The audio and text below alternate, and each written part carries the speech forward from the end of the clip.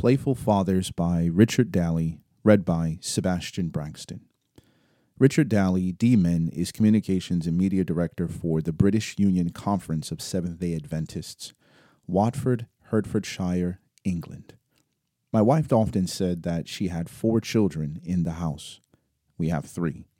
Becoming a child and frolicking with my children turned out to be one of my best stress releasers. I had permission to do silly things, roll around on the ground, play tag, and make funny sounds. All of this elicited the one thing I often neglected to do, laugh. So for me, being a playful father was more therapeutic than anything else life had to offer.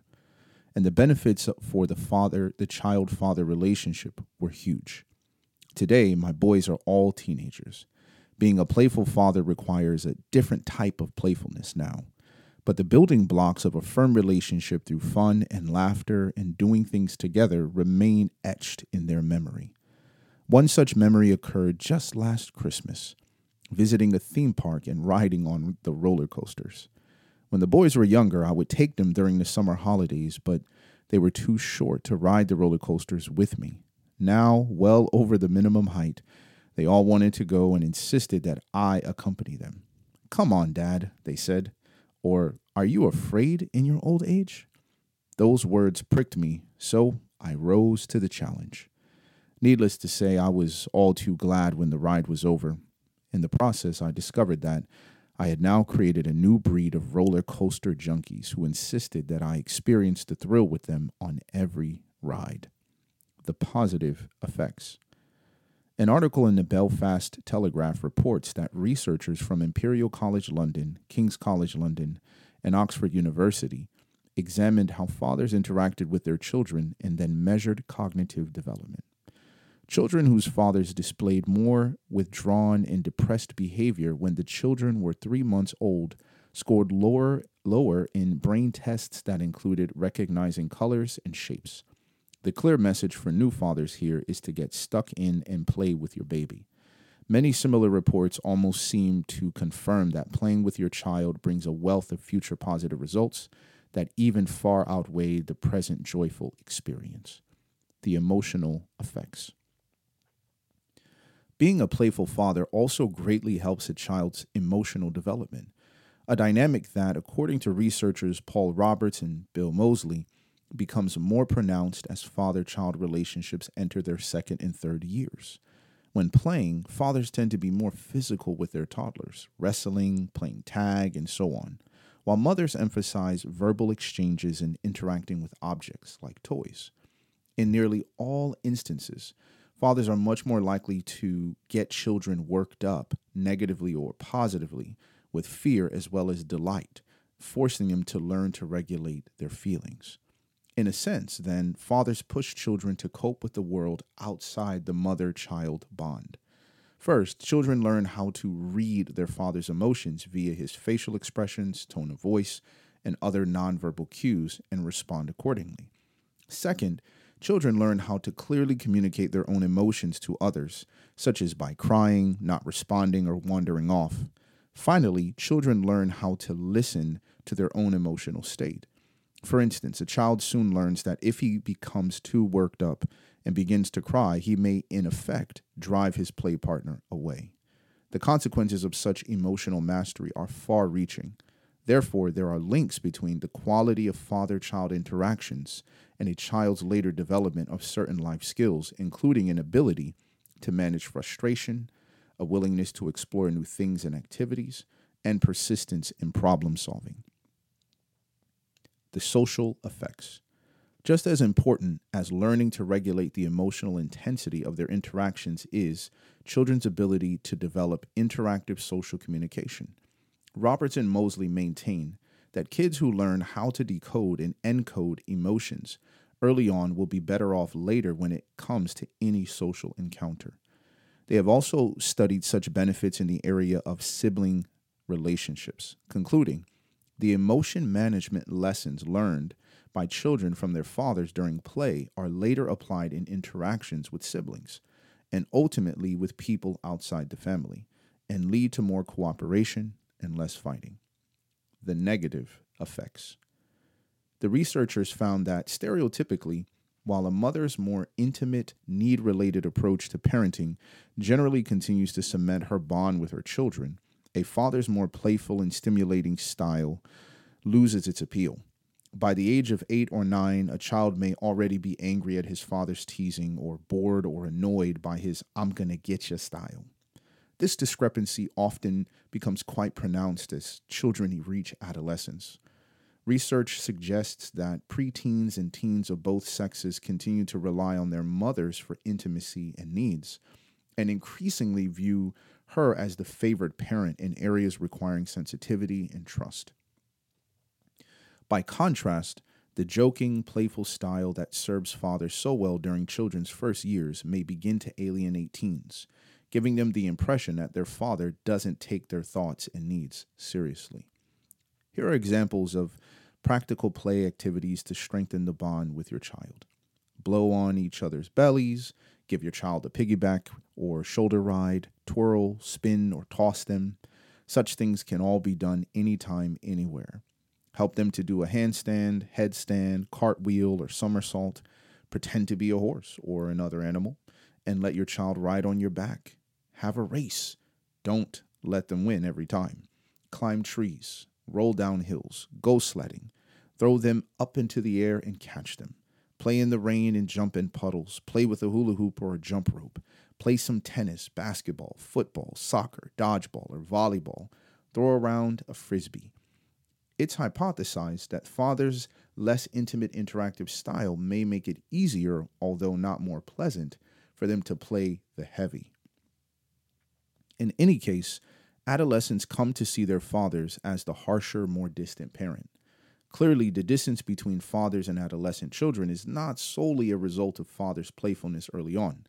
A central function of adolescence is a child's gradual movement toward emotional and physical autonomy from both parents.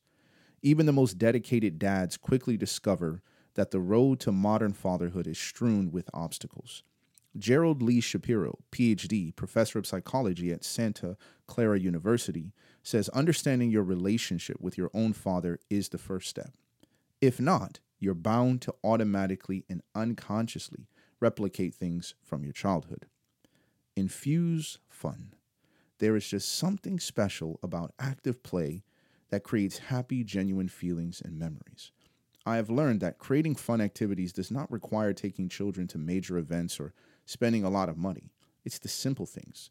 Let them ride on your back, bounce them on your knee, race with them into stores, sing silly songs together.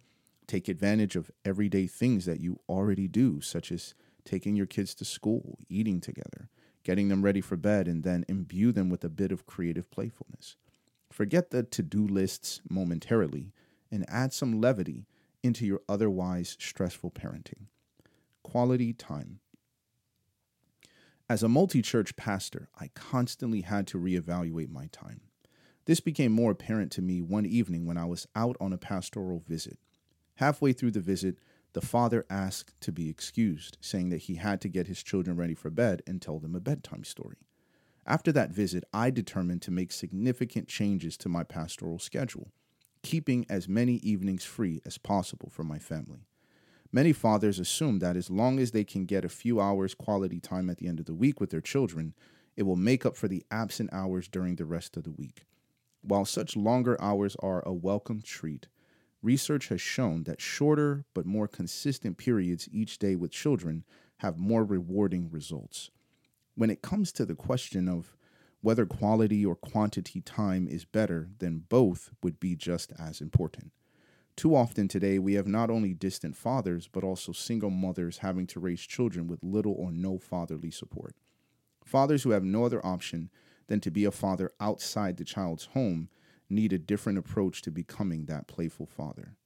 What's just as important for children when playful activities are limited is knowing their father is present in their lives, whether through special days out or communicating through the many avenues of today's technology. The child's mind registers such efforts to reach out as significant acts of love and care. A study published by the Academy of Management Perspectives in 2015 suggested that working fathers who spend more time with their children will have greater levels of job satisfaction, than those who don't. The report went on to say that men who pay attention to their families will become less focused on their work, but not to the detriment of their careers. In contrast, significant evidence indicates that the children of fatherless homes are more likely to have disciplinary issues in later life. A study published in 2006 stated that even from birth, children who have an involved father are more likely to be emotionally secure, be confident to explore their surroundings, and as they grow older, have better social connections with peers. These children are also less likely to get into trouble at home, school, or in the neighborhood. Fathers who find themselves separated from their children, therefore, can still have a positive influence when they make efforts to stay involved with the child and make good use of the time that is spent with them. Engaging play. How can fathers still engage in play with teenage children caught up in a whole new world of entertainment void of any father necessity? One easy answer is simply to join them. One day, my 14-year-old son was playing FIFA football. When I asked whether I could play against him, he greeted me with a joyful smile as if to say, "You are welcome to come into my world." I sensed excitement from my son just in his knowing that I had made an attempt to enter his realm and have a taste of what he finds captivating. Needless to say, I got thrashed, which gave him great pleasure, but for 15 minutes we were playing together and talking, which was a prized opportunity. Getting into the world of our teenagers means understanding what things they enjoy doing. Your attempts to understand create a sense of appreciation and gratefulness. Though their peers and other interests may override the influence they received from us when younger, keeping a measured pace with them and not dropping back too far is the key. While the type of play may now be different, building a strong relationship with your teenager involves nothing more than being there. Values transmission. Christ's willingness to make time for children, despite his busy schedule of teaching and reaching out to the sick and outcast, is a perfect example for us fathers. He not only reinforced the importance of children in the spectrum of God's kingdom, but also set a valuable lesson of what ought to be just as much a priority for fathers today, despite the pressures of time and demands of life.